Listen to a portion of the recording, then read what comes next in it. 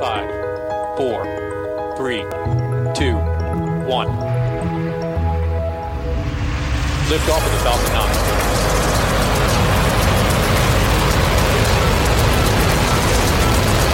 Falcon 9 clear the towers.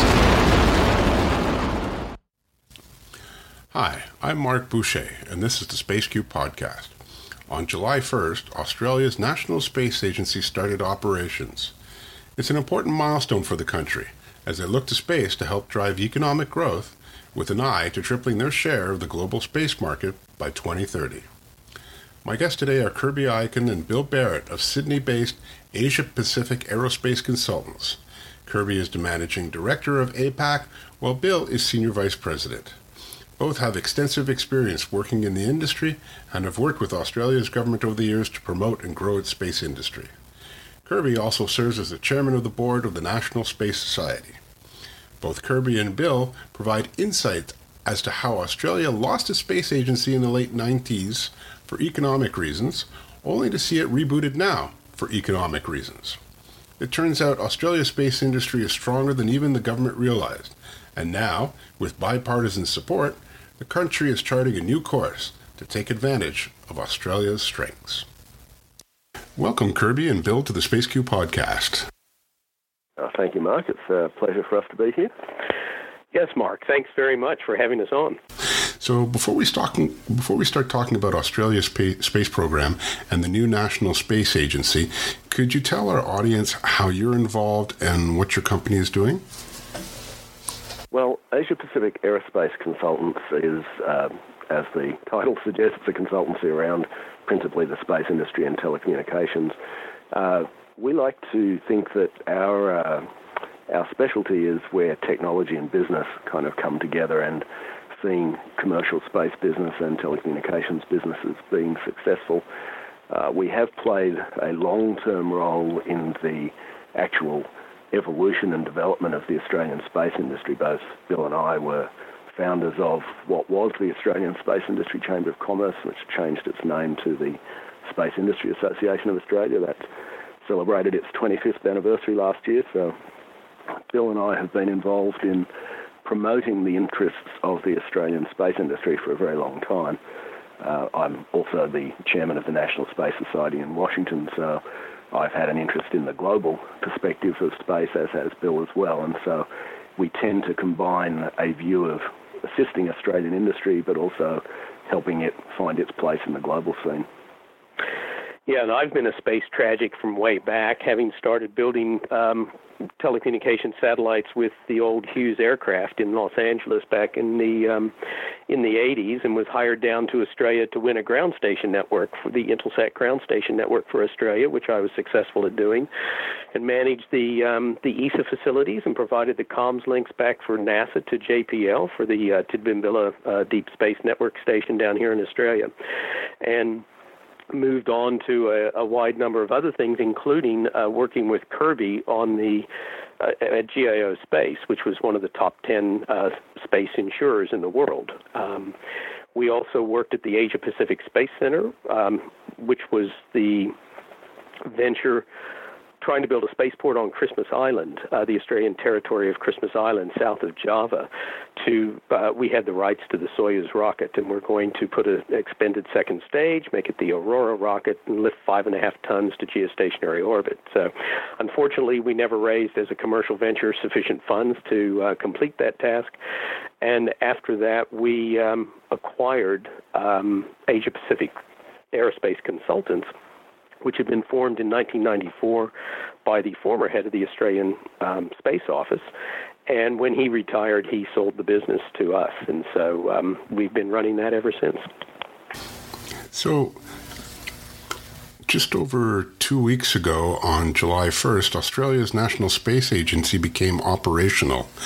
This must have been an exciting time for the Australian space community. Can you tell us what led to its creation, what the process was?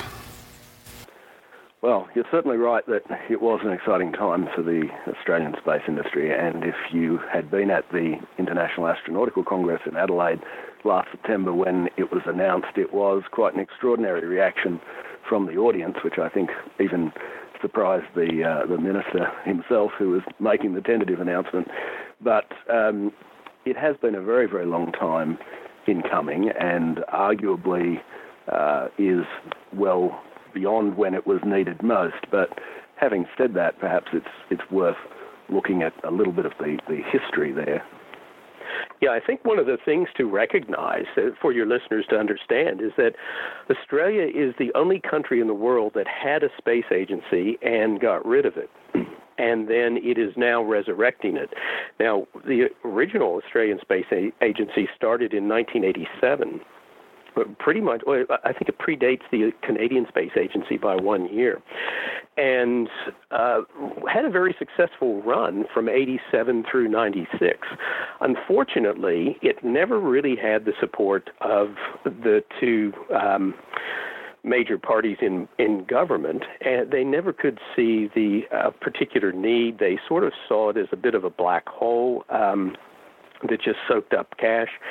And in spite of some significant successes, including building instruments that flew on the shuttle and on European Space Agency satellites, it was closed down largely for economic reasons. Now, since that time, the space has changed dramatically, including the development of space. It has exploded in the 21st century, largely bringing space to the consumer public in many different ways. And in that context, we ourselves, but others in the community here, have been very active trying to persuade government that, look, it's necessary to actually have an agency because nations play in space in a particular way, and the collaboration in space typically goes through your government agency, and then that filters down to the business community.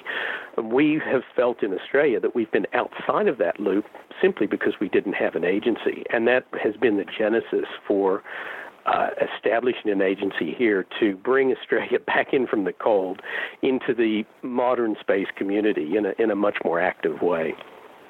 In fact, I think we do feel like we have played a very specific role in it, because in the early 2009 period, the government was looking to come up with a new space policy and a new concept for Australia's space involvement, and our company, Asia Pacific Aerospace Consultants, was engaged in 2010 and 11 to do studies on space activities in Australia and its sort of economic relevance to Australia. Those studies, though, were never made public. When we were engaged again in 2015, we undertook a deeper study of Australian space capabilities and where it fitted into global supply chains and what the opportunities were for Australia. And the government did make that paper or the report available, and I think that was kind of the spur for them to set up the expert reference group, which examined the argument for a space agency and ultimately led to the formation of the space agency. Yeah, that study actually came up with the headline numbers that you're hearing about the agency now, about the Australian space industry now, which includes, annual revenues of $3 to $4 billion, somewhere around 10,000 people who actually have space as part of their daily job, and that really surprised a lot of the politicians and a lot of the space community as well. And also the fact that Australia did have some very strong elements in space, in Earth observation, in satellite communications, in position navigation and timing. And as a result, there was a recognition that not only is this bigger than we thought, not only is it, does Australia have something to contribute there, but another key factor we uncovered with that is that every industry sector in the Australian economy uses space as part of its business in some way. And that, again, helped build the profile that, yes, this is something that we need to really look at for this country and see how we can develop it further. Now, those numbers are not insignificant, and it goes to show that, like you say, there was an existing space community and that it was obviously doing well and growing, and those numbers aren't actually that far behind what Canada does. So now that you have this new National Space Agency, what does it mean for the space community in the country? Well, one of the key aspects, I think it's important for everybody to understand, the early stages of this space agency are to set itself up. So at the moment, it's going through a recruiting process, getting staff on board to actually fill the various different positions. The first task of the agency will be to come up with a strategic plan, a charter for how it's actually going to move forward in the industry. Now, that will be guided by the expert review group, which was set up to and ultimately recommended to the government that an agency be formed. And so it will concentrate on areas of that Australia really has some expertise in and can play. But I stress that none of that is a work in progress at the moment. We don't really have any concrete examples other than the expert review group's report as to the areas that Australia might want to consider. And those include the major ones, such as satellite communications, Earth observation, and position navigation and timing, as well as space situational awareness, monitoring of space debris, which is a growing problem. And Australia has some key capabilities in that regard. So it's a wait and see aspect at the moment, but I guess one of the other things I would point out is that part of the genesis of why Australia has done this, Australia contributes about 1.8% of the global international economy in terms of GDP. However, its space activities only comprise about 0.8% of the space revenues of $345 billion this year.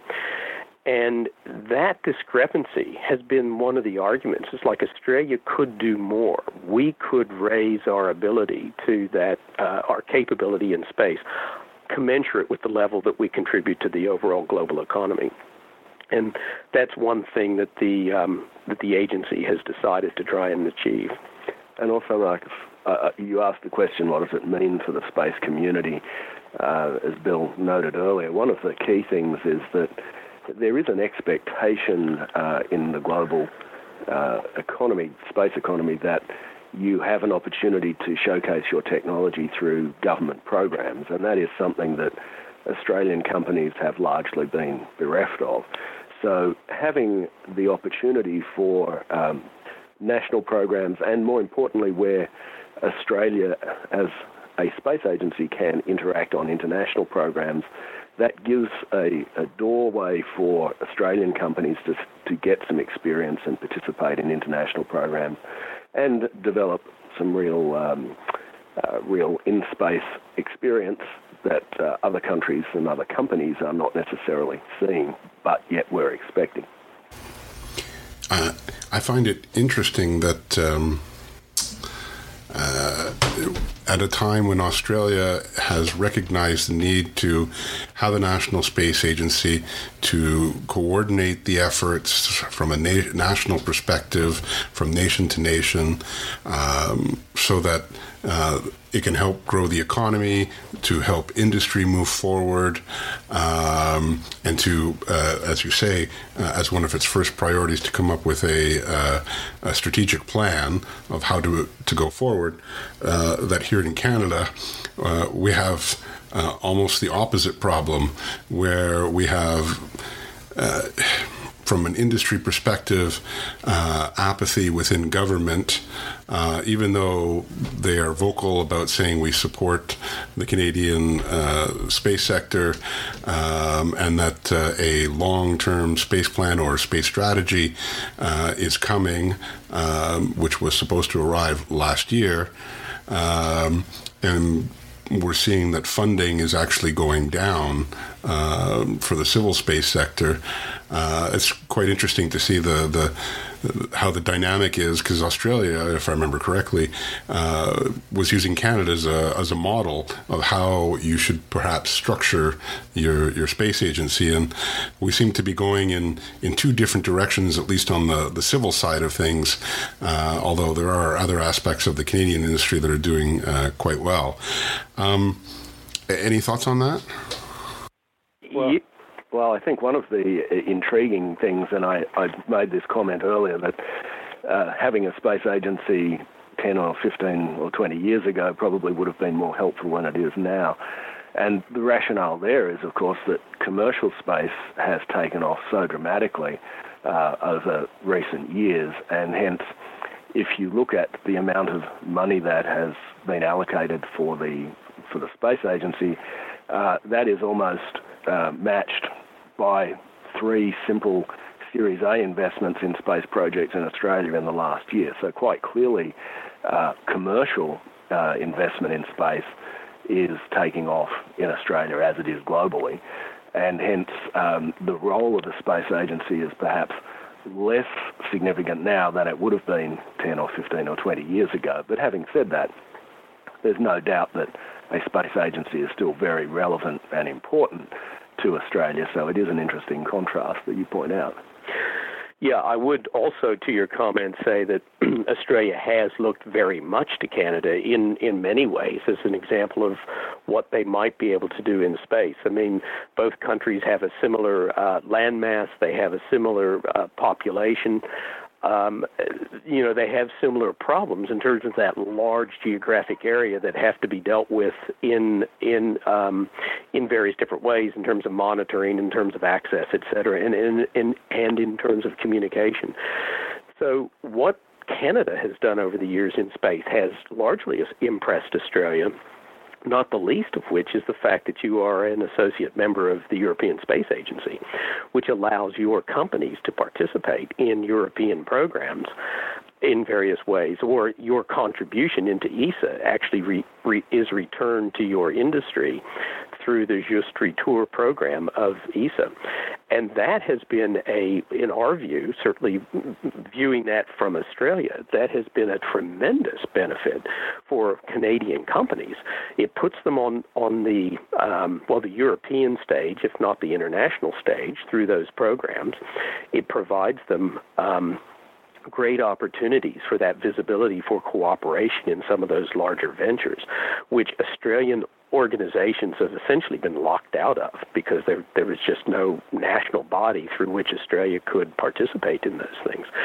So that's one of the reasons why we in the Australian community have been so important or so keen on getting Australia to establish an agency. So we do have a seat at the table and can choose which of those things that we join in, and some of that will flow down to Australian companies. Part of it, though, I think is, back to your comment that things are perhaps going a little bit retrograde in the Canadian space community. At some level, it's a matter of positioning. In Australia, after years in the wilderness where we had virtually nothing and had to bootstrap ourselves up with everything, getting a seat at the international table, having a little bit, very small, but a little bit of government money to allow us to engage is incredibly important for the industry. Canada has been doing that for years, and I think perhaps could take a page out of our book. It's a matter of how you reframe the message. Part of what sold the agency here in Australia is the fact that Australia can contribute in many of the new areas that are coming in space: big data analytics, robotics, space situational awareness, some of the and to some degree the off-Earth mining and the utilization of space resources. Those are all areas that Canada absolutely is well prepared to contribute in and has already been contributing in. If you look at Canadarm in terms of the robotics side of things, so I think it's a question of perhaps reminding the public and the government that, look, there is a significant role that Canadian companies can play. And even though we've been doing this for a long time, there's a way to move forward with that as the space economy moves into different dimensions. Yeah, I agree with you on all of that. And I think the biggest thing from the Canadian civil perspective is that it's time for a new strategic plan, and everybody's waiting on that and has been waiting for quite some time. So in terms of the Australian space program as it exists now, not including the creation of the Australian Space Agency, taking into account the various players, what has been roughly a civilian budget, if you will, and or the civil space budget, and who have been the major players, the major organizations that have been part of Australia's efforts in the last little while?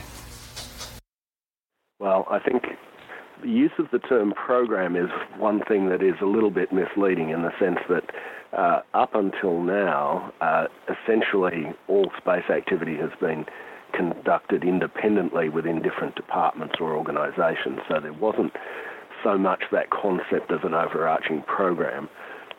Having said that, there are some obvious players in space, whether it's Geosciences Australia, Bureau of Meteorology, the various military organisations associated with it, and each of them have been spending fairly considerable amounts of money. There's no kind of central place where you would see all of that budget summed up.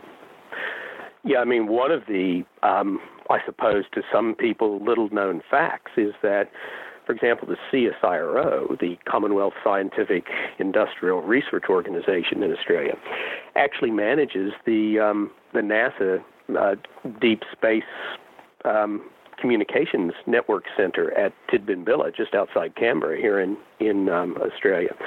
There are 3 of those centers around the globe for NASA. One of them is in Australia. Likewise, the European Space Agency has a similar deep space network for its interplanetary probes, and there are 3 of those around the world. And again, one of those is in Australia, and that one's located in Western Australia, just outside Perth. So through those mechanisms, Australia has actually played a very active role in the communication of deep space programs. But again, that goes largely under the radar because that's a specific agreement between those organizations and the relevant, between NASA and ESA. It is picked up in a government budget somewhere, but it's not that visible.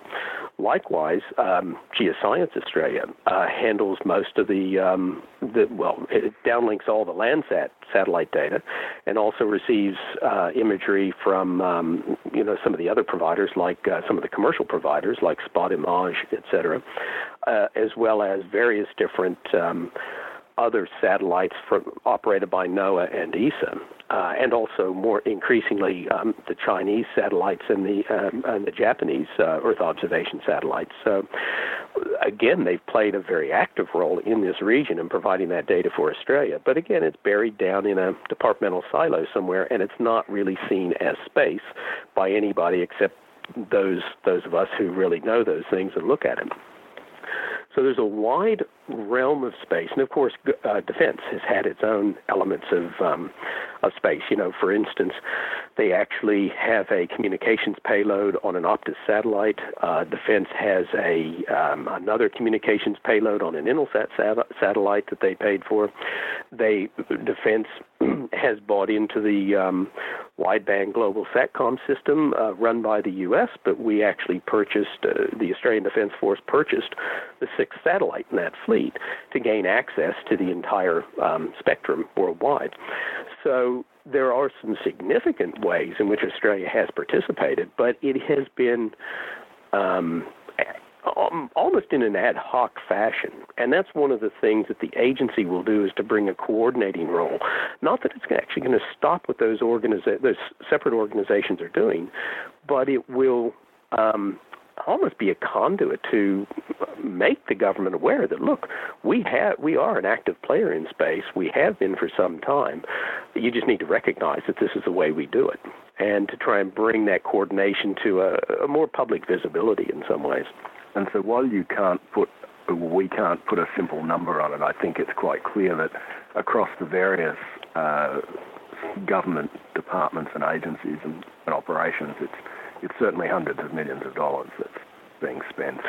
one of the arguments we've made to government in our advocacy for an agency is the fact that, look, the Australian government is probably the largest spender on space in the country, and yet it's unknown. People haven't recognized exactly how that's happened, and we've also noted that typically those purchases come from overseas, and hence, what would it take for the Australian government to refocus some of that purchasing power towards local organizations so that, Australian industry can benefit from the government spend on space? Now, in Canada a few years ago, and what I'm going to allude to already existed before that, but this was to make things a little bit more to provide better, I suppose, context, the CSA brought on a chief economist. And one of the things that the CSA produces on an annual basis is a state of the Canadian space sector, which basically says this is how much, was spent, this is the revenue, this was domestic, gross, domestic and foreign.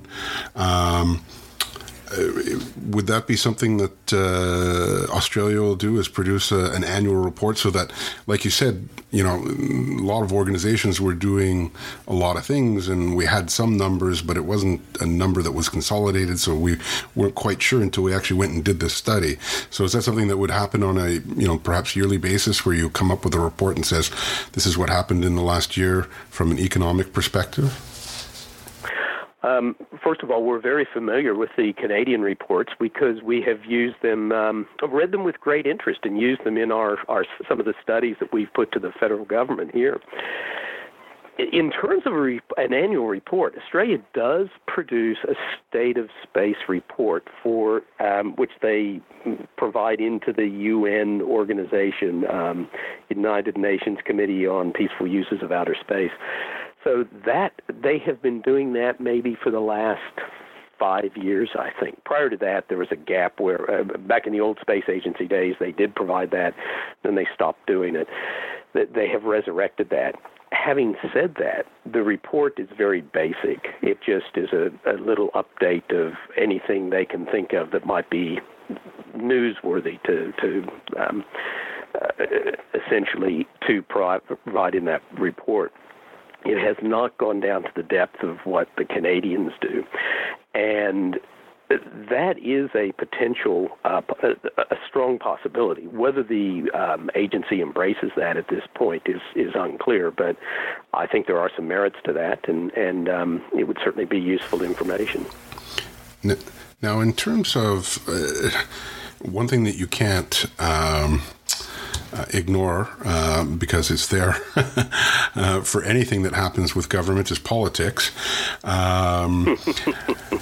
With respect to creating the space agency, and I know in Canada when the Canadian Space Agency was created, there were a lot of politics, and a lot of the existing organizations were saying, well, you can't cherry pick this, and, we don't want to give you that as part of this new space agency. How did it go? How did it go from a political perspective? Was it a relatively smooth process, and were the organizations that are going to be part of the coordination process that the space agency will do, was there any friction? Is there any friction? I think it's important to view this as the space agency is adding capacity or adding things that were not really present amongst the activities of the existing agencies or departments. So I don't think, as Bill mentioned earlier, there's really no intent that the space agency will take over the roles of, say, Department of Defence or Geosciences or Bureau of Meteorology. I think it is seen as looking at Australia's strengths, looking at areas where space could be of benefit to the nation outside of those existing government departments and activities. So from our perspective, there has been relatively little bureaucratic fighting or politics over the space agency perhaps encroaching on their activities. And when you look at the scale of the budget, I think that also says that it's undertaking activities that were not really present previously. So there's probably not been that much bloodletting. Having said that, politics is often, as you rightly point out, is part and parcel of these debates. And I suppose in an Australian perspective, it was under a previous Labor government. And just for your viewers, in case they don't understand Australian politics that well, the two major parties are the Labor Party, which is more equivalent to the U.S. Democrats, and then the Liberal National Coalition, which is equivalent to the U.S. Republicans. Sorry, I can't directly translate to Canada because I'm not as familiar with your political parties. But no worries. When it comes to that, neither party, it's fair to say that neither party had been basically neither one of them saw space as much of a vote getter, and therefore over the years they simply did not do that. And in fact, the Liberal National Party basically saw it as a white elephant. They were happy to host the testing that was done at Woomera back in the 40s, 50s, and 60s, as long as somebody else paid for it. But as soon as Australia had to pay something into it, they decided no, that was a bridge too far, and pulled the plug.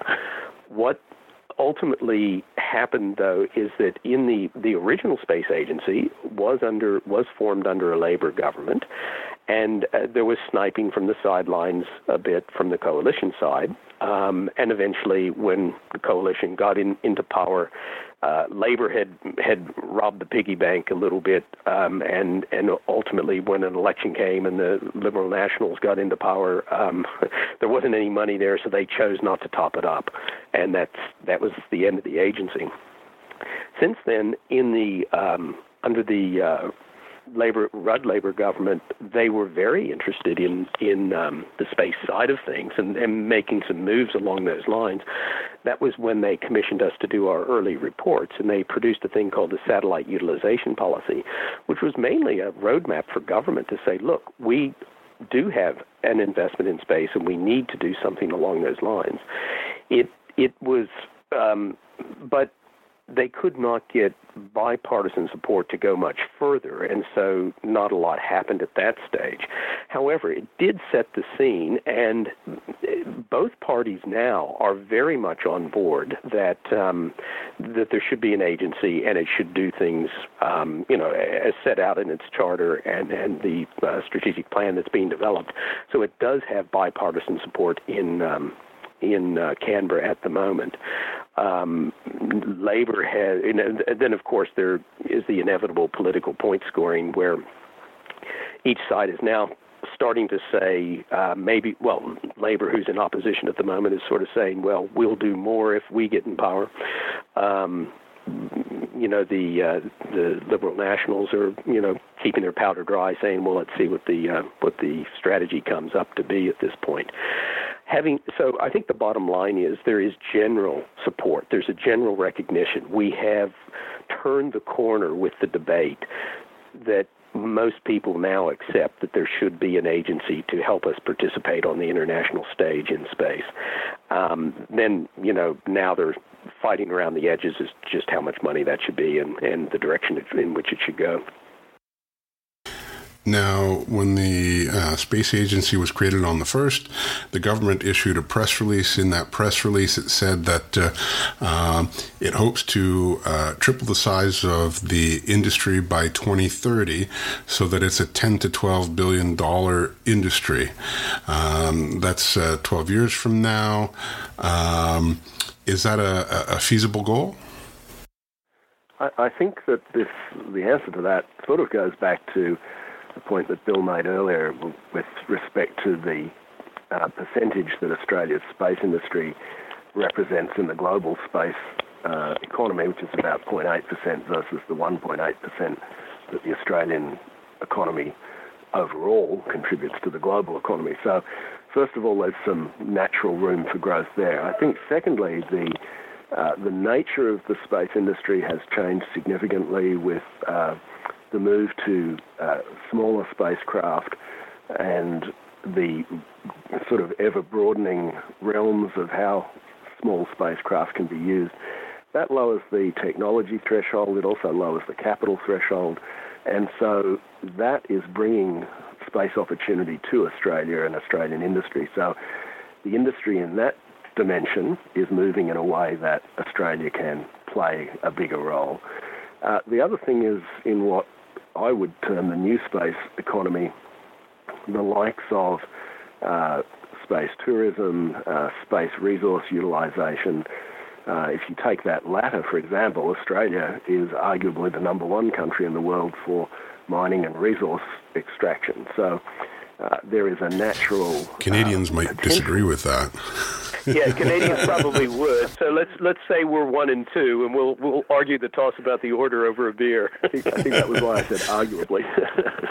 But certainly there are areas like that, and potentially future space tourism, and as ultimately the human settlement of space unfolds, there is a natural opportunity again for Australian expertise, Australian ideas, and by and large Australian technical capabilities and scientific expertise is on a world-class level. So from that perspective, there is also a great opportunity for Australia to grow its industry. And the other one that I would mention, which again really came out of some of our studies, was that Australian export of space services and products and capabilities only represents about roughly 10% of the revenues generated from space. So there is a kind of natural opportunity there as barriers start to come down and as you move away from national government programs being the primary opportunity for international engagement. As that moves to the commercial side, well, again, there's plenty of room for growth in the Australian industry there. And that particular issue, that small nature of the export economy compared to the overall pie that Australia is generating in space revenue, was one of the key arguments and one of the persuasive elements of establishing the agency. So if you were to just double or triple those exports alone, you would end up with significant movement towards that goal. Admittedly, though, that is a stretch goal, but the expert review group report said we should really be trying to stretch ourselves in this industry in order to make headway to make up for lost time, essentially. Now, the government budget included $260 million for satellite technology. Can you provide me some details on what that's going to be for and over what period of time that covers? Mark, I have to absolutely compliment you for your coverage of that, because many people here in Australia do not even know that particular aspect of things. Most people just took the headline number of 41 million Australian for the space agency, and they missed that particular part, which is one of the key elements of the whole thing. So the 260 million is broken down into three sections. One is a space-based augmentation system for GPS signals, GNSS signals. So in North America, you have the WASP system, which provides augmentation for the GPS signals that was primarily spawned by commercial aviation to enable them to use the augmentation signals to land on remote airstrips, so something that's extremely important to Canada. Australia is one of the few places in the world that does not have that. So in Europe, you've got EGNOS, which is the equivalent of WASP in the U.S. You have another system over India. You've got another system over Japan that cover bits of Asia. Australia and New Zealand were without that. And it was always decided that by the civil aviation authorities were interested in that, but they could never close the budget case themselves for just aviation alone. And that's been a contentious argument down here for about 10 years now. Basically, we were able to show, and when I say we, partly us, but also the general space community, was able to show that there is a benefit beyond just aviation for this. It has increased productivity in agriculture, in mining, in various other primary industries that are critical. You know, the knowledge of position is really, really important, and you can go to much more efficient production methods in many cases.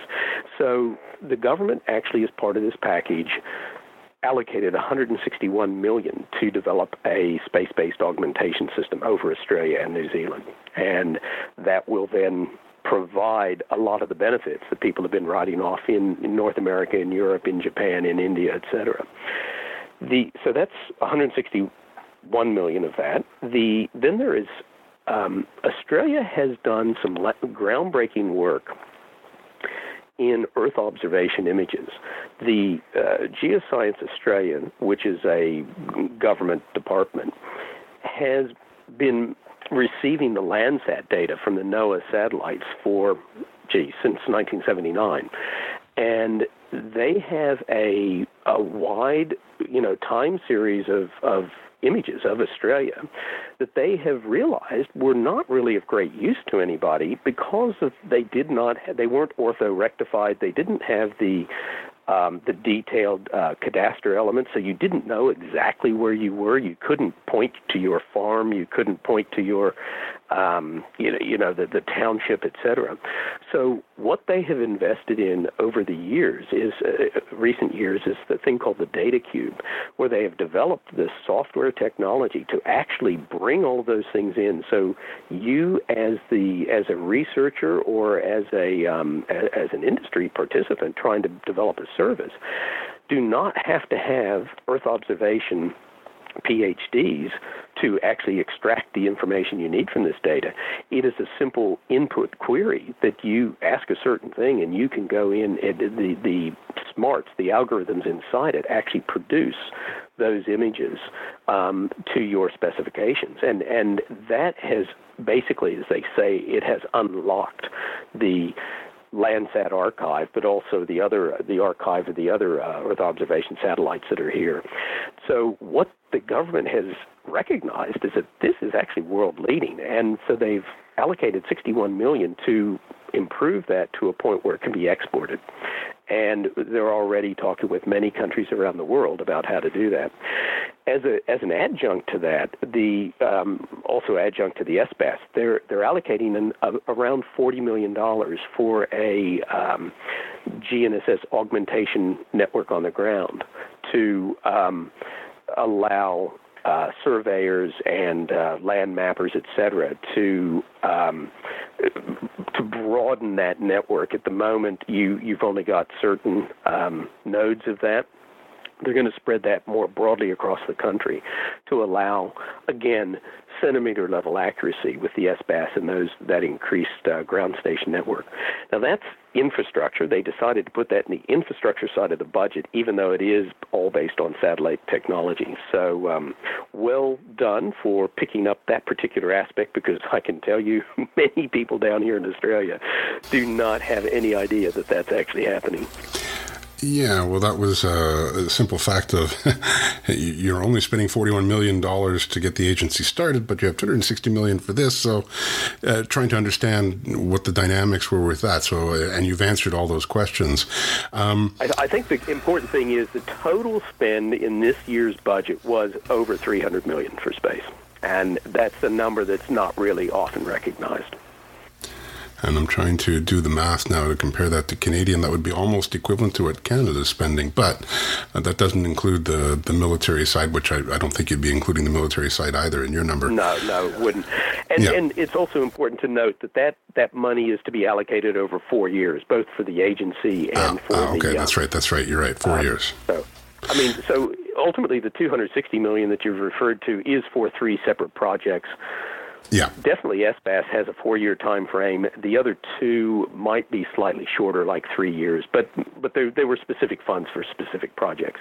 And I think that's an important point to make, too, is that while The agency itself is small in terms of 41 million. 26 million of which is to set up the agency and staff it and run it, et cetera. There will be 15 million of that 41 that's available for individual projects, which is a very small item. But this shows, the 260 million shows that there is the potential for a well-conceived individual project to actually get funding. And the agency will be the avenue to go to try and win that funding through government. Now, let's switch a little bit from government to industry with respect to specific companies. What commercial companies should we be keeping an eye on? Whether it's a traditional company that's been there for a while that looks like it's going to ramp up its activities, or some of the new space companies. Well, I think one of the most significant things from an Australian perspective is the fact that we've had 3 space startups all receiving Series A funding in the last 18 months or so. And that's a very significant thing for a couple of different reasons. First of all, it was showing that the venture capital community was expressing interest in the space field in Australia. It was also significant that some of that venture capital funding came from overseas.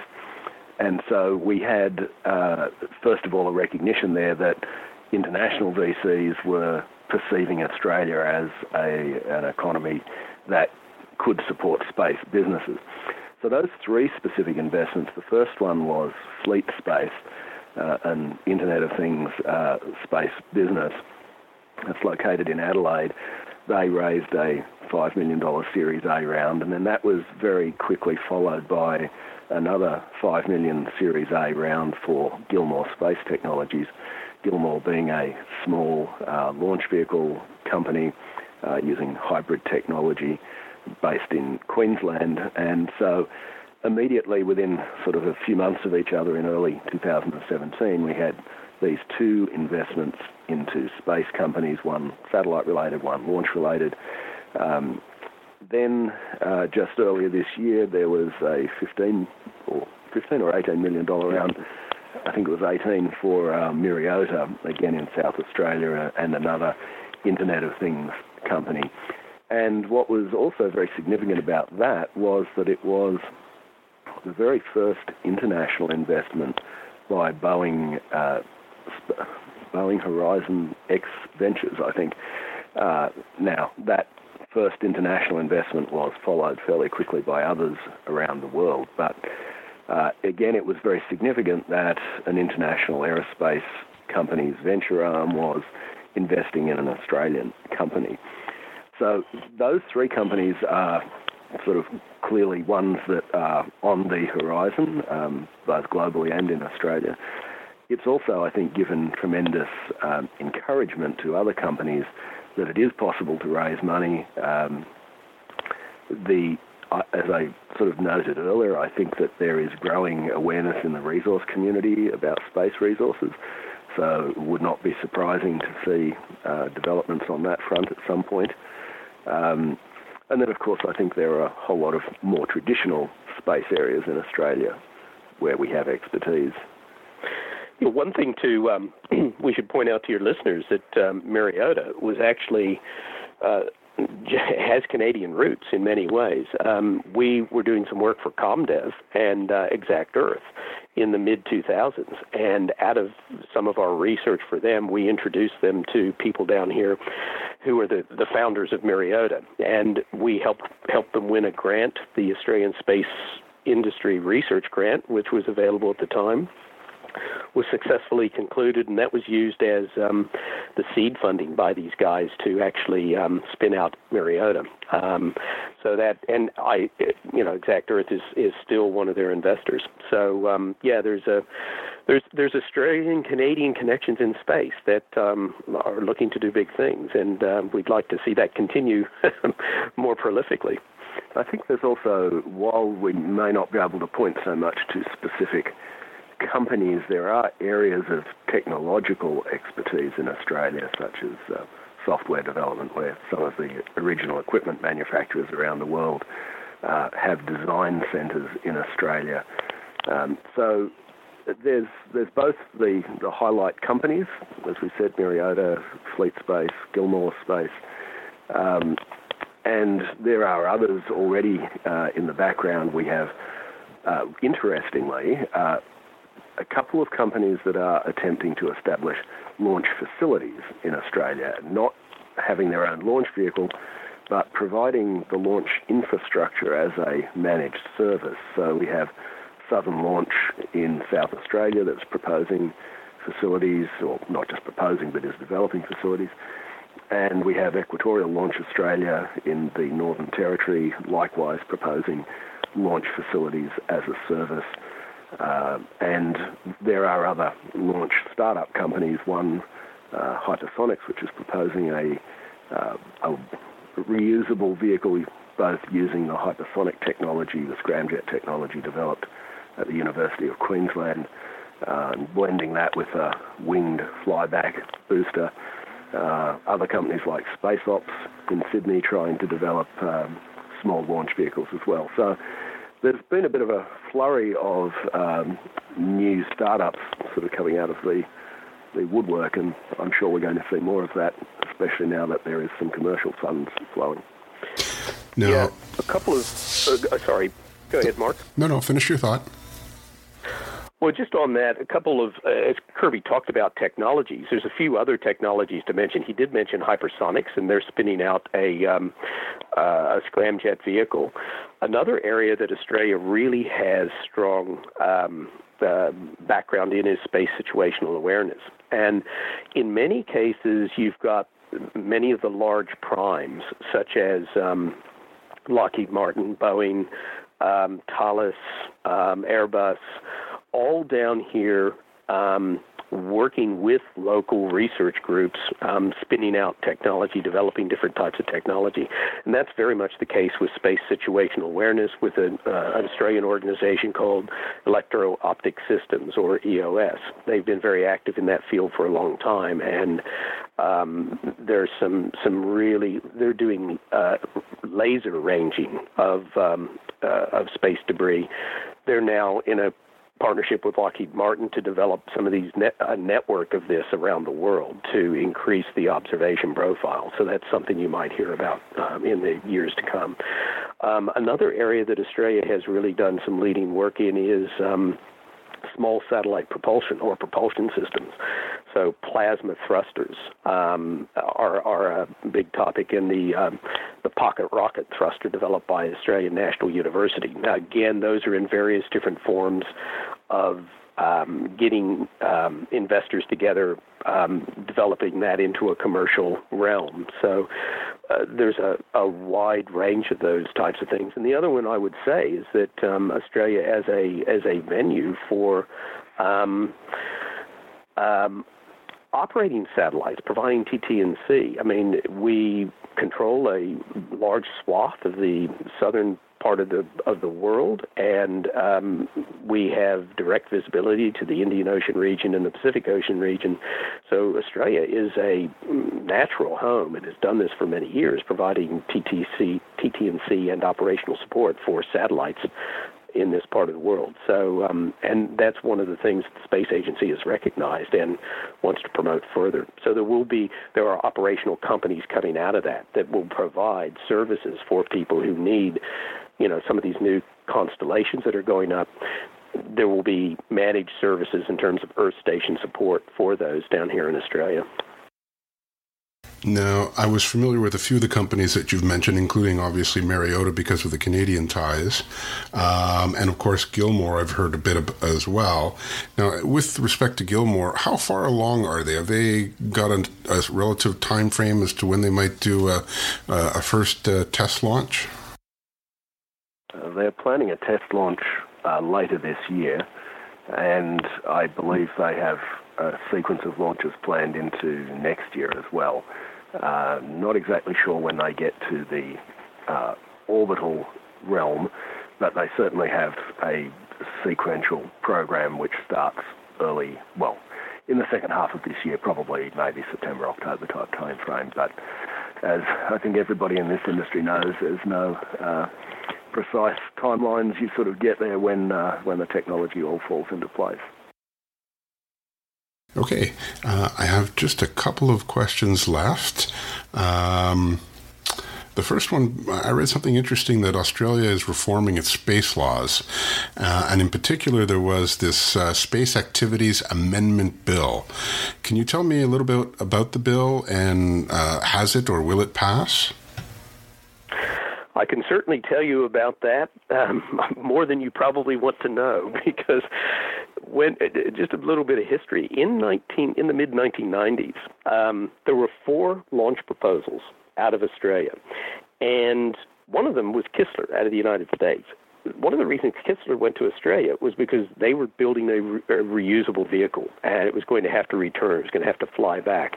They realized that they would have difficulty getting a license for that to return it to the United States until they had proven its technology a bit.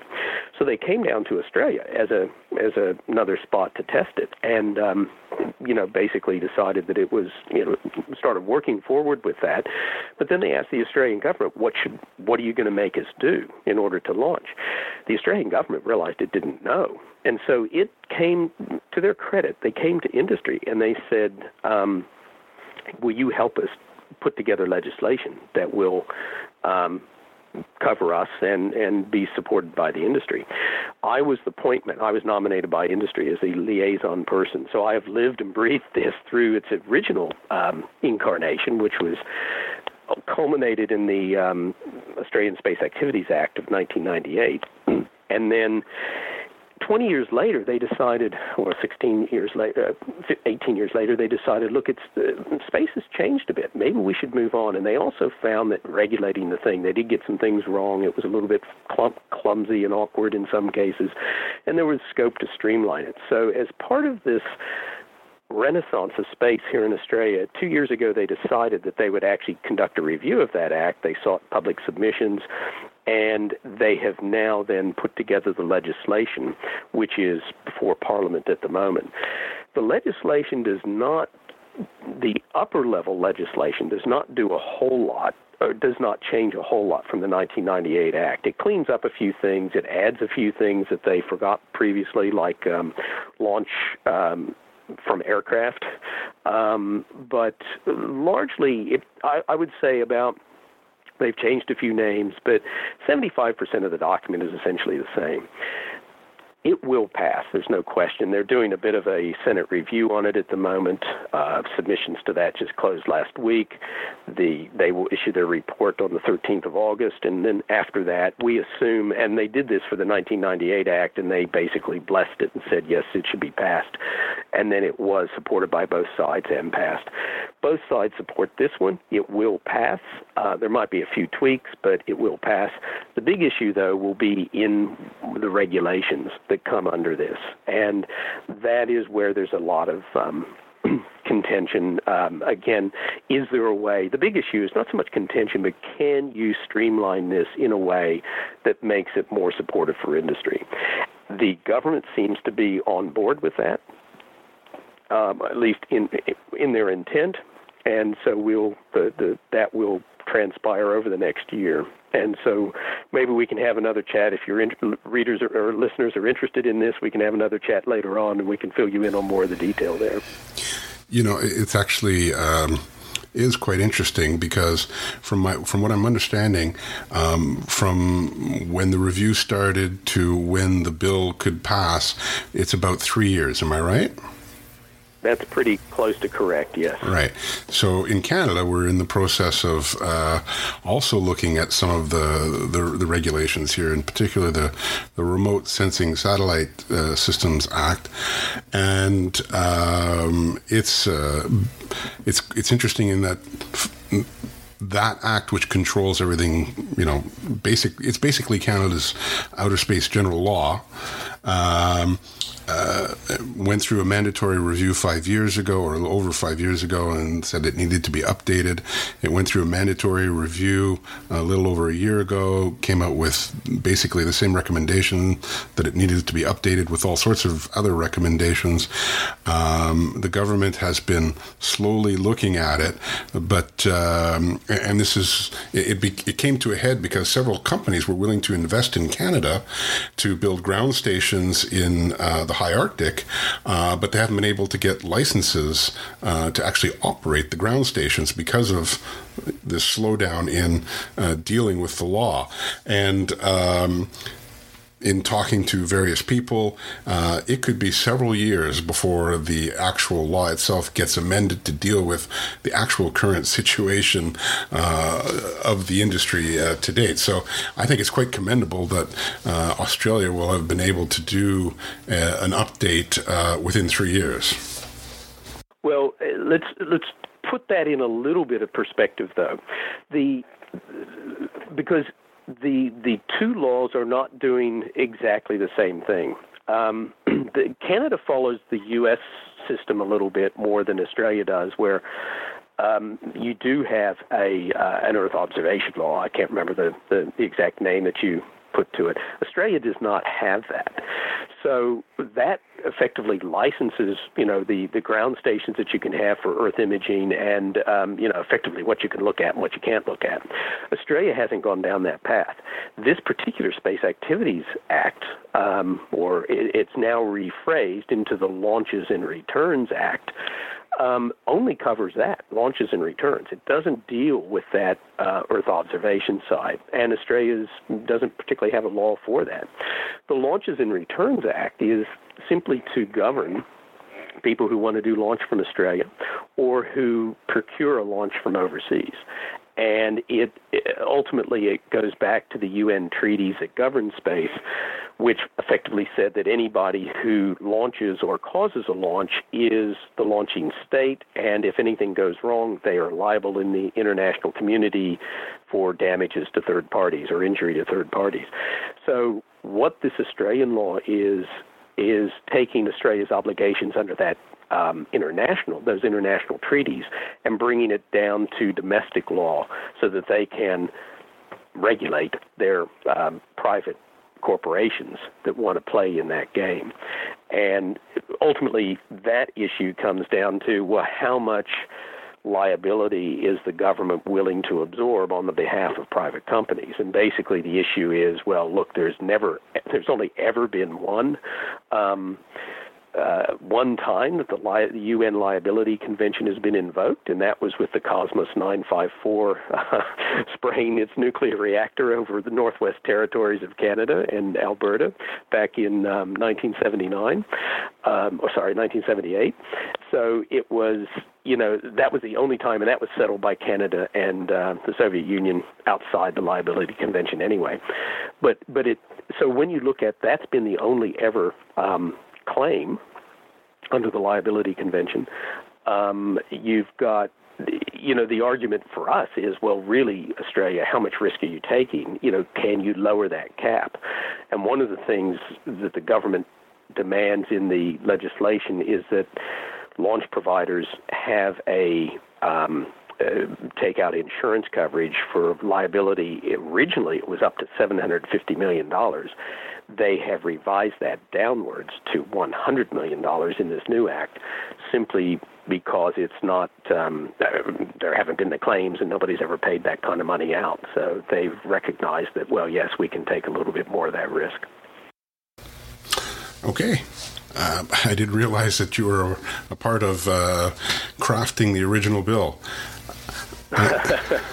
So much so that when it was actually debated in Parliament, the Greens actually put forward a number of amendments that I can't say I was part of crafting it, but I was advising the government at that stage.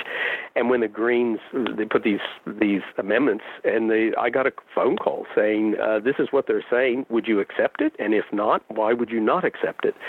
And so I, just answered the questions, and then the next day in Hansard, which is the official record of what was said in Parliament, there's the minister giving virtually word for word what I had said to them. So that was an interesting aspect of it. So yes, we can have a separate. If your readers are remotely interested in those arcane aspects of outer space law, we can have a chat about that some other time if you like. We might just do that. I don't know that you're going to get that many listeners, though. You'd be surprised. All right, so we've gone long as usual. I have one last question that doesn't relate to our topic today, and it's open to both of you.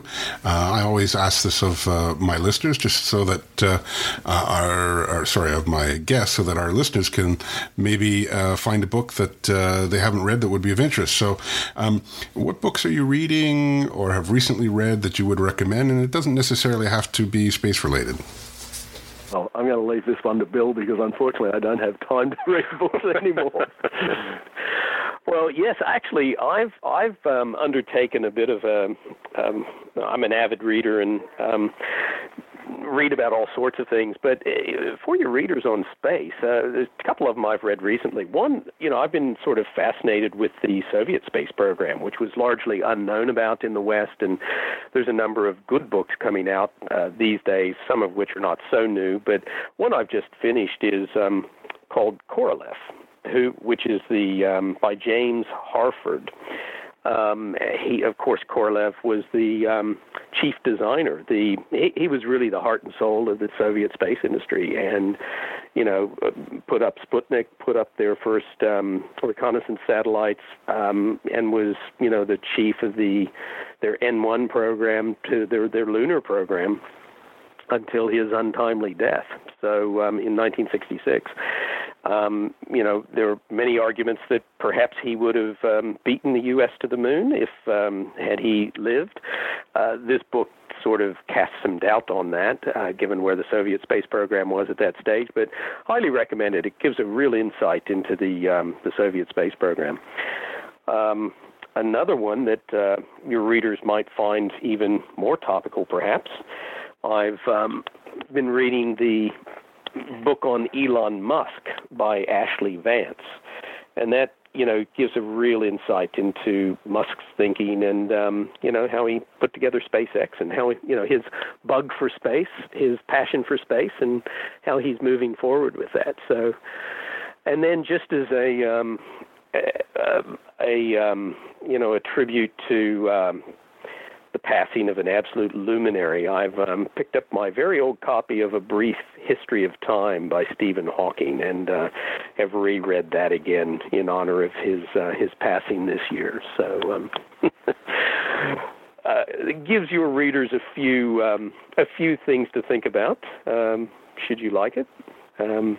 Actually, I will mention one other one, which is off the topic of space, but certainly I like to keep track of what's going on in the modern world, and one of the more interesting ones I've really read in modern times was a book called A Very Expensive Poison, The Definitive Story of the Murder of Litvinenko and Russia's War with the West by Luke Harding. So very topical with the Novichok stuff in the UK at the moment. Fascinating book. So I'll let you pick those up and read those, Mark, and we can chat about those next time. Well, I can say that 3 of those books are on my bookshelf, except for the last one, and I've read 2 of them. I have Korolev, but I haven't actually read that one yet. So, great choices. So, I want to thank Bill and Kirby for being my guests on today's podcast. It's fascinating to get some insights as to what's going on in Australia. I think it's very valuable to my listeners. And I think, one of the things that we'll see coming out of Australia is more collaboration, which is good for everybody. So thank you for being on the show, and hopefully I'll get you on the show again in the future. It's been our pleasure. Thanks, Mark. Yeah, definitely, Mark. Thanks. Bye. Well, that's a wrap on this episode of the Space Q podcast. If you like this show, please support us on Patreon. The address is patreon.com/SpaceQ. We really appreciate feedback, and to help us, we ask you consider to write a review on Apple Podcast or Google Play Music if you're so inclined. If you have any comments on this episode, you can email me at podcast@spaceq.ca, or you can post them on our website at spaceq.ca, where you'll find an archive of each episode. If you send me a comment by email, I'll write back to you as soon as I can. On Twitter, you can follow us at Canada in Space, and if you use Facebook, you can find all our articles and links to the podcast on our page, The Space Q. If you like the show, please subscribe to us through your favorite podcast app.